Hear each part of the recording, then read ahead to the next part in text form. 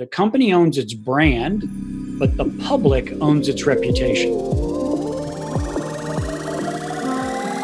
Plug into the minds of the world's cutting-edge innovators, visionaries, and thought leaders, rewriting the rules of high performance at work. It's your time to make an impact. I am your host, Jason Campbell, and this is Superhumans at Work, a Mindvalley podcast. Did you know that you can bring ideas from Mindvalley into your business? If you go to mindvalley.com/superhumans, you can discover Mindvalley's business offerings so you can bring personal and professional growth to the entire company. If you are the owner of a company, you know that if you invest in your employees' engagement, happiness, and learning, it'll help the bottom line and impact the business positively. And if you wish your company was bringing these kinds of products from Mindvalley Quests, Mindvalley Mentoring, and all the learnings to be a complete high-performance individual in every area of your life, then you definitely want to go to mindvalley.com/superhumans to see how we can get started with working with you. Hi, everybody. Welcome back to the show. This is your host, Jason Campbell, and we're going to talk about something that's very relevant for companies, particularly in these times where so many changes are happening. We are in the middle of the COVID-19 situation around the world. And really what we want to do is understand what are the things we need to communicate in these critical moments. And so in the process, we are working from home. If you are hearing any background noises from my end, is because we cannot even go to a studio to record these podcasts, but instead we're doing the best with what we have. And a lot of companies right now are reacting to how the restrictions from governments, from countries, are affecting their businesses. But there's a lot of things that you need to be able to deal with, whether it's communicating with employees, communicating with outside stakeholders, clients. What are you supposed to do when everything is changing and you might be even someone with not all the answers? We're going to go and demystify a lot of these things that you need to know when it comes to these critical moments and managing your reputation. And the guest, Bill Coletti, is a reputation management strategist and speaker. He has worked with Fortune 500 companies around the world, such as the AT&T Corporation, American Airlines, Home Depot, Xerox, and Nuclear Energy Institute, which all of them have obviously faced many issues where they need to manage their reputation. And we don't seem to always know the right steps to take. And we're really going to be demystifying this because his best-selling book, Critical Moments, The New Mindset of Reputation Management, really lays out the framework that most company needs to know, and you're about to get a taste here. So Bill Coletti, thank you so much for joining me on the show. Jason, it's awesome to be here with Mindvalley. So I'm looking forward to a great conversation, and it is very, very timely. So thank you. Where does reputation management come in? What is reputation management? There's a lot of definitions. There's kind of a very academic definition, which is the sum and the substance of the public's recognition of a company over time based on their social, financial, and the way they treat their employees. So that's one definition of reputation. Seth Godin says it's the expectation of what you're going to say, do, or produce next. And the way I talk about it is that a company owns its brand, but the public owns its reputation. And so while I may not be a customer of BP, the oil company, I do have a view of their reputation because of the things they've done in society for over the long term. And so that sort of shapes our reputation. And so companies can control the levers of brand, but it's the public that directly impacts their reputation. And that's really interesting because it makes me think, well, if the public owns the reputation, am I powerless to even do anything about it? Should I be doing something about it? What's the play here? Because I have heard some people that say in PR, when there's negativity, you should just ignore it. And I don't feel like that's a good or bad. So perhaps you can shine a bit more light here, Bill. Yeah, so it's a terrific question. And it's one of the questions we get asked a lot by the leaders that we work with. We do crisis communications. That's really where we were born as a firm, and my career has been in crisis communications. We have evolved because most thinking about reputation is born in crisis. So I'd finished an engagement with a CEO, a female CEO, an amazing leader in New York. And she and I were debriefing over what just happened. And her quote to me was, "Well, that sucked. Let's never do that again." And so that's where we started the conversation. And so I was in this vision of trying to articulate a model of actually how can you manage a reputation. And if you're a student of Drucker or a student of Porter or a student of any of these great business thinkers, there's a management model for just about every discipline within corporations, from HR, legal, operations, janitorial, you name it. There's a model on how to sort of do it in a more efficient way. And what we tried to do in the Critical Moments book is to articulate a model. And so as she and I were dialoguing, I was quite frankly very poor in my articulation of what I was trying to explain about reputation management.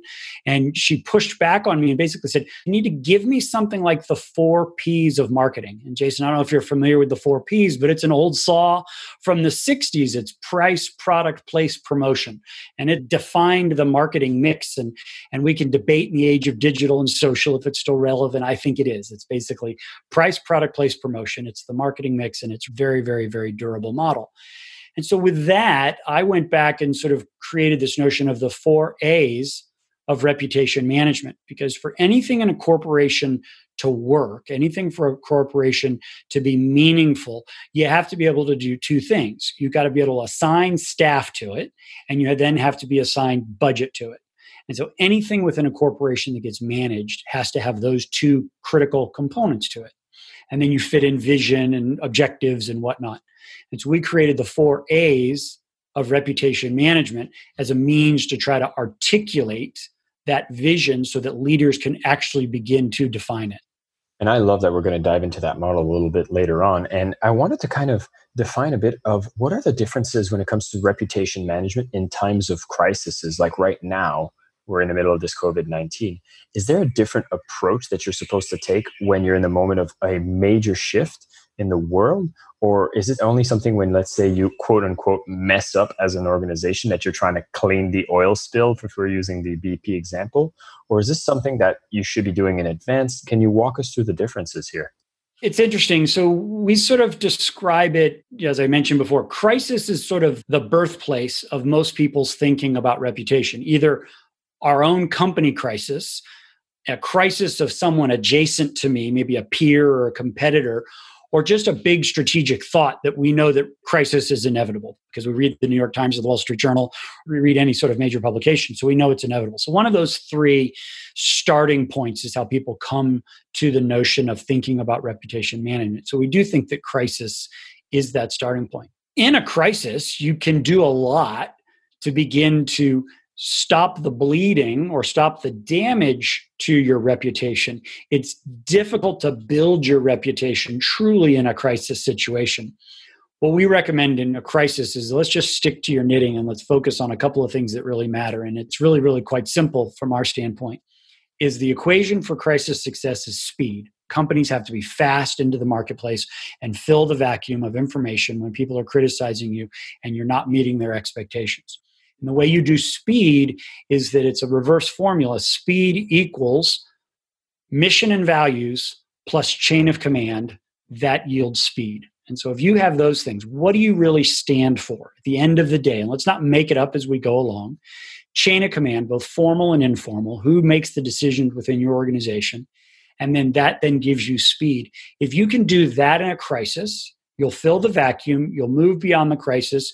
You'll identify we screwed up and we're just going to fix it. We apologize that you are misunderstood what we intended, or we're in the herd. And there's a lot of thinking that we have around risk that talks about that. So at a minimum, mission and values plus chain of command equals speed. And that's the best way for people to get on a good footing. Then we can go on a reputation management journey. And the last thing that we're talking about, particularly in this season of COVID-19, is always be communicating. ABC. Companies always have to be talking. This is an external threat that everybody's dealing with. So everybody's on a relatively even footing. The strategic risks, the strategic issues are when are we going to decide to come back? The strategic risks are what are we going to do with our employees and the way we furlough or lay them off or manage that situation. Those are strategic risks.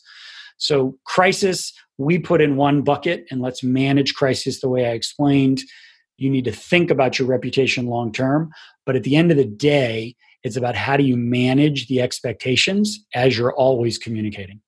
I love that framework, and I can see why speed is so essential in the middle of an escalating crisis. Because if you're not filling the void, people's ideas and stories are going to fill the story for you. And you see it unfold in the headlines when you're seeing delays in answering. The only example I can think of right now is when I think it's called the Fukushima nuclear power plant that had a tsunami hit it in Japan, and we weren't getting any kind of communication coming in of what's going on. And the types of stories that came out of it went from there's nothing to it's the end of the Pacific Ocean. And so it's really interesting how we will fill the voids of information with our own stories, which could take away the whole reputation. And what you're saying here is ensuring that obviously the company is clear on their values, their mission, and those are usually the guiding principles that will get the chain of command to understand that if you are firm on those, then everyone can know this is in accordance to our values. Thus, we can move with speed, which is really what's essential in the moment of crisis. Do you have an example of a company that's done this really well that we could see how this comes into play? I think there's a bunch of high reputation firms that just consistently get this right. I think Starbucks consistently gets this right. Starbucks has stubbed their toe recently, particularly in the United States, with some issues related to race and managers in some of their stores, some of their shops. And they've done a really, really good job of, we all just intuitively have an expectation of what Starbucks does. And we just think them as a generally good firm, a high reputation firm. Whether you like their coffee or not is secondary, but they are generally a high reputation firm. And the way they responded was very, very quickly to these two incidents. And we don't need to go into the details of the incidents, but basically there were some issues around race and managers making bad decisions. Is they responded really quickly and they got right to the heart of the problem. So I think they are a really good example of it. In a different way is Walmart. Walmart is not necessarily regarded as a high reputation firm, but they are really, really crystal clear on responding to those that matter most to them. And they really respond well to their employees. They're doing some amazing things in solar energy. They've been very innovative in this COVID space about spacing and distancing and employee safety relative to germ transmission and in COVID. Walmart, in that context that we were talking about earlier about the perception of reputation, they have a big hill to climb, but they've done some really, really great work. So those two, and then the all-star that really has stumbled once or twice since I've been tracking them is Patagonia. I mean, Patagonia is the sportswear, the clothing company, well, outdoor gear. They just bang those values that they stand for. They live so true to them, and it just makes decision-making in the context of any crisis or critical moment or misunderstanding, it just makes decision-making so much better. So they personify mission and values, chain of command, and speed. That leader is really on top of things. So those are kind of three examples of Walmart being a little contrarian in the mix. I know we're going to jump into these 4 A's of reputation excellence, but I feel like I want to ask a bit more about this crisis management because I find it so fascinating and powerful of a framework. I was going to say, I have clarity on a company saying that, okay, if I'm clear on my values and my mission, so I really know what I stand for and the values that are important to me, I could see if this is communicated thoroughly through every employee, that you can start having an idea of how decisions are made. You could probably populate the employee guidebooks with, okay, here's cases of things that have happened and how we handle it. So it starts giving you the kind of ethos of how you should respond to certain cases based on certain things that could happen. I get that. Now, when you talk about the chain of command, what are the things we need to know here? And what are the blunders that typically happen if you don't have that piece in place? So it's been my experience for doing this for quite a long time now, is that there is typically a formal and an informal chain of command within every organization. Is that for a true issue that gets the CEO's attention and becomes, number one with a bullet on their agenda for that day or week, is that there are 3 to 5 people that are the core decision makers, the kitchen cabinet that leader depends on. Now, sometimes it's the formal org chart. It's his or her direct reports, the general counsel, the head of operations, maybe somebody in risk or something, that's pretty clear.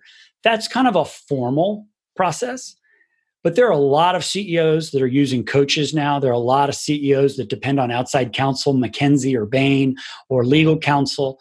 There are a lot of CEOs that have a very unique relationship, positive or negative, with their board and board chair. And so when we find ourselves in these true crisis situations, is that I want to have illumination on that informal decision-making structure before we get too deep into the process. Because what we've often found is that if the head of communications or head of marketing, depending on how an organization is designed, thinks they've got it on the formal chart, they've got a straight line to the CEO. But when it really hits the fan, is that we find out that the head of communications is not regarded as a chief strategic asset. And this really then becomes an operational legal management structure. Those are things about chain of command. So I'm agnostic to that. I'm a firefighter. I come running in and offer my best advice and perspective.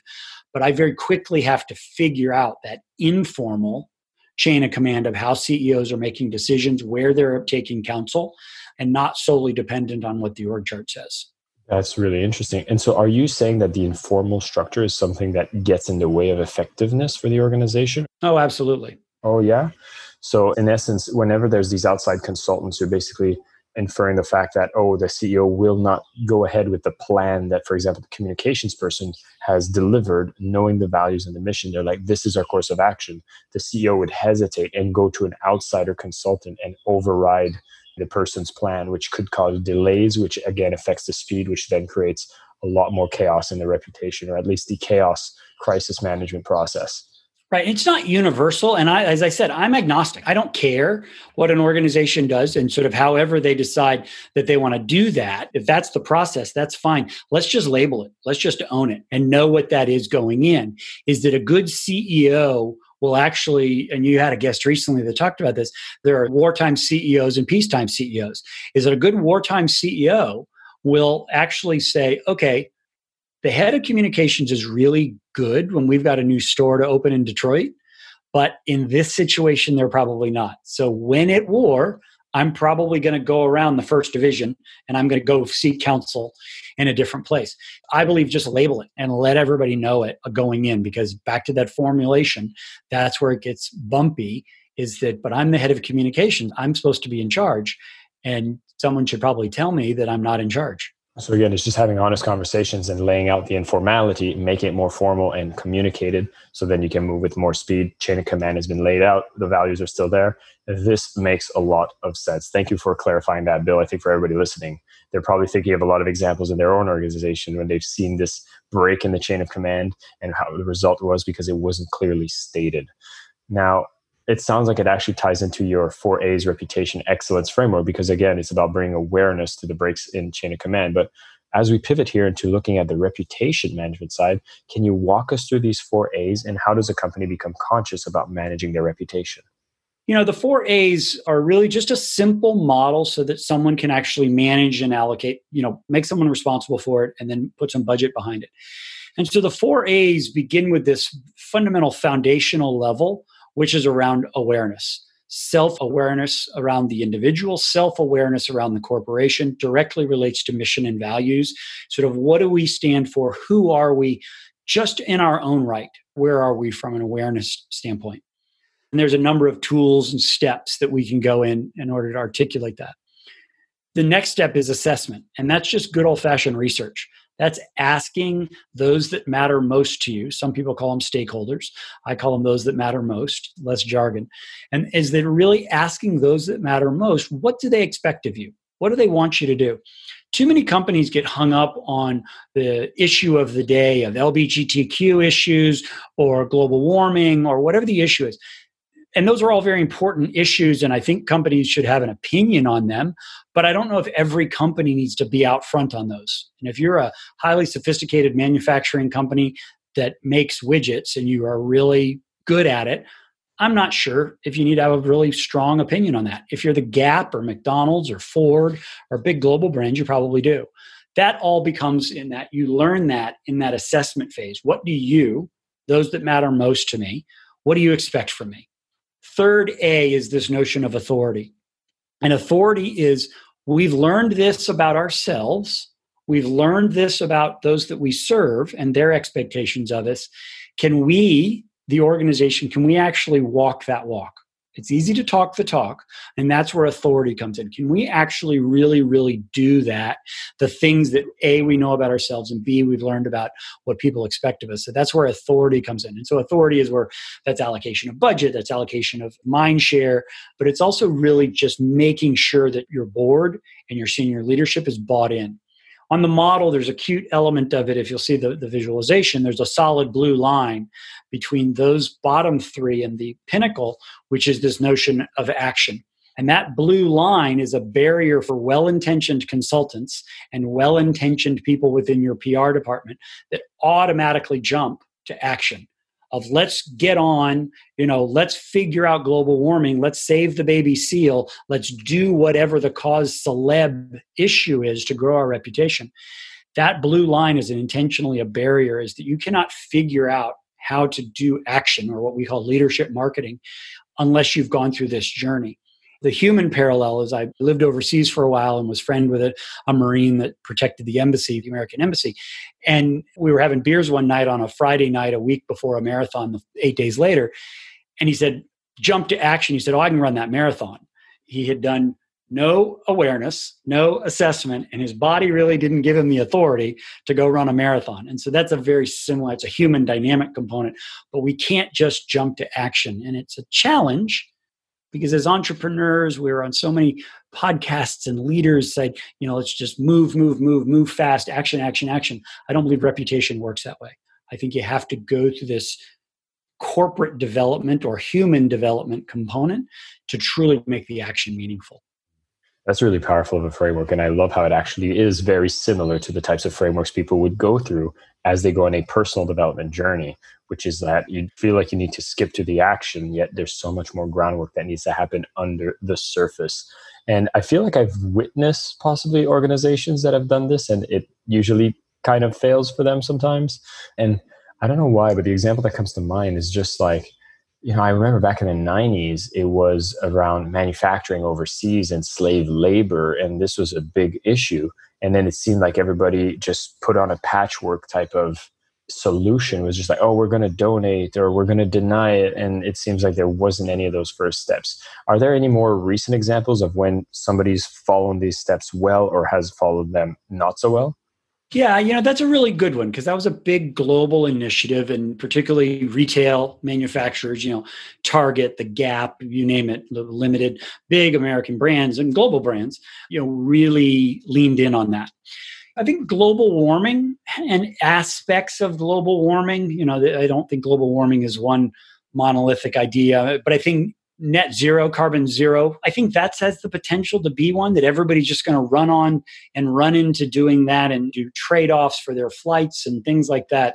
So I think that's one where people are just going to jump in. And I think those that care about issues like that, or even more controversial issues, we've seen it on like LGBTQ issues.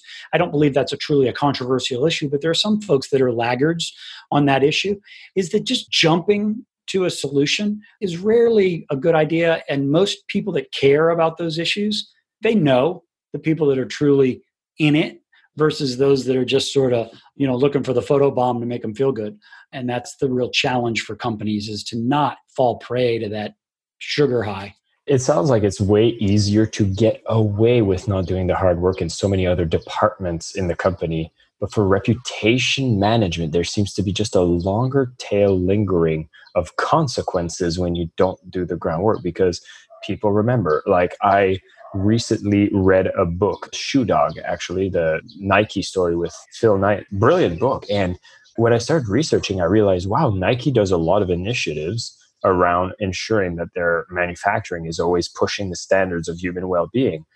I would not think that, and I did not have that image in my head until I went deep into reading the book, which the majority of people don't do. I think there's still an association with Nike equals slave labor for shoes. And as much as they've been working years to try to correct that, and maybe there was even some misunderstanding, but you're talking here about possibly the lack of mission, vision, and values that we talked earlier in a moment of crisis when that issue did come up, possibly a lack of chain of command to react to it and really say what they were doing. I think we all created a space which is still lingering almost 20 years later. And so I think this is where reputation management almost becomes that true testament to consistency in pushing yourself as an organization to do what you say and say what you do in a more effective way. Absolutely. And I think that one of the new concepts that we're exploring is that you have to give your reputation a job. Okay. Why do I want to go on a reputation management journey? What is its job? And so again, if you take that same model, litigation, HR, janitorial, everything's got a model. They all have a job. They all have a purpose, right? And so if you give reputation a job, and so let's just use the Nike example, the job of the work that they are doing is to make sure that when folks that really care about that issue pull back the curtain and look inside, they'll say, oh, I didn't know you guys were doing that. So they haven't put a bunch of brand boosting and haven't put a bunch of advertising to convince, if you read the book 6 months ago, they haven't spent a lot of time. So that Jason, 12 months ago, they want to convince you when you pull back the curtain. So that bit of their reputation, its job was to do the right thing when people come looking, as opposed to some companies that do the right thing. We're seeing it so much now in COVID that are really doing good things, but they want everybody to know. So they've got ton. I don't know if you're seeing it over there and where you are, but there's tons of advertising about how great am I and how amazing we are and what we're doing, how wonderful. So if you give your reputation a job, you can then see if it works or not, just like anybody else that has a job. Are you doing the job or you're not doing the job? And that's what Nike did. And that's a special example. So I'm really fortunate you pulled that one out. But we're seeing a lot of other companies that gave their reputation a different job. Bill, this was such a powerful conversation. I feel like you are such a wealth of information here. For everybody listening, I would highly encourage you to pick up the book of Critical Moments, The New Mindset of Reputation Management. Look into Bill Coletti's work. He is a master when it comes to doing this. And just listening to you, I thought I was going to get a lot of information when it comes to reputation management, but we also dive into crisis response with that beautiful formula around speed being so important in the moments of crisis. Get clear on the mission, get clear on the values, and ensure the chain of command is being transparent to everyone within the organization so you can move with speed, which is so important when you're in a moment of crisis. Right now with the COVID-19, you want to be able to communicate, over-communicate, as Bill said. So speak with your employees, speak with your stakeholders, speak with everyone who is impacted. And with that, you're going to be able to come with a consistent message because you've went ahead and followed the 4 A's framework. So you want to make sure you have awareness of yourself. You do an assessment of your reputation externally. Make sure that you have the authority to speak on this issue if you want to, and that you're ready to put the work in place before you move to action. Action is the shiny carrot that people are grabbing for, but the thing with reputation is people usually can smell it from a mile away. And if you decide to step in the wrong direction and being inconsistent with what you preach, it can leave a stain that lasts longer than doing a small mistake in another department, such as jumping on a podcast because it was not effective. And you're like, oh, I just didn't get the traffic or the marketing I was expecting, or running a campaign. These have very short-term consequences, but reputation stays with you. So manage it properly. Follow the steps that we talked about here, and in a moment of crisis, ensure that your chain of command is clear. Make sure you take the time to get more clear on your values and mission, and you'll see your speed will come naturally. And Bill has walked us through such a powerful framework to do so. I'm going to be taking this episode to the entire team. I think you should do the same if you're listening to this now. Bill, thanks again for coming on the show. Jason, thank you. And thank you for what you do. The way you unpack ideas is really, really valuable. And so thank you for that, and keep doing the great work. It's much appreciated from out here. So thank you. Take care, Bill. Take care, everybody, for listening as well. My name is Jason Campbell, and this is Superhumans at Work, a Mindvalley podcast.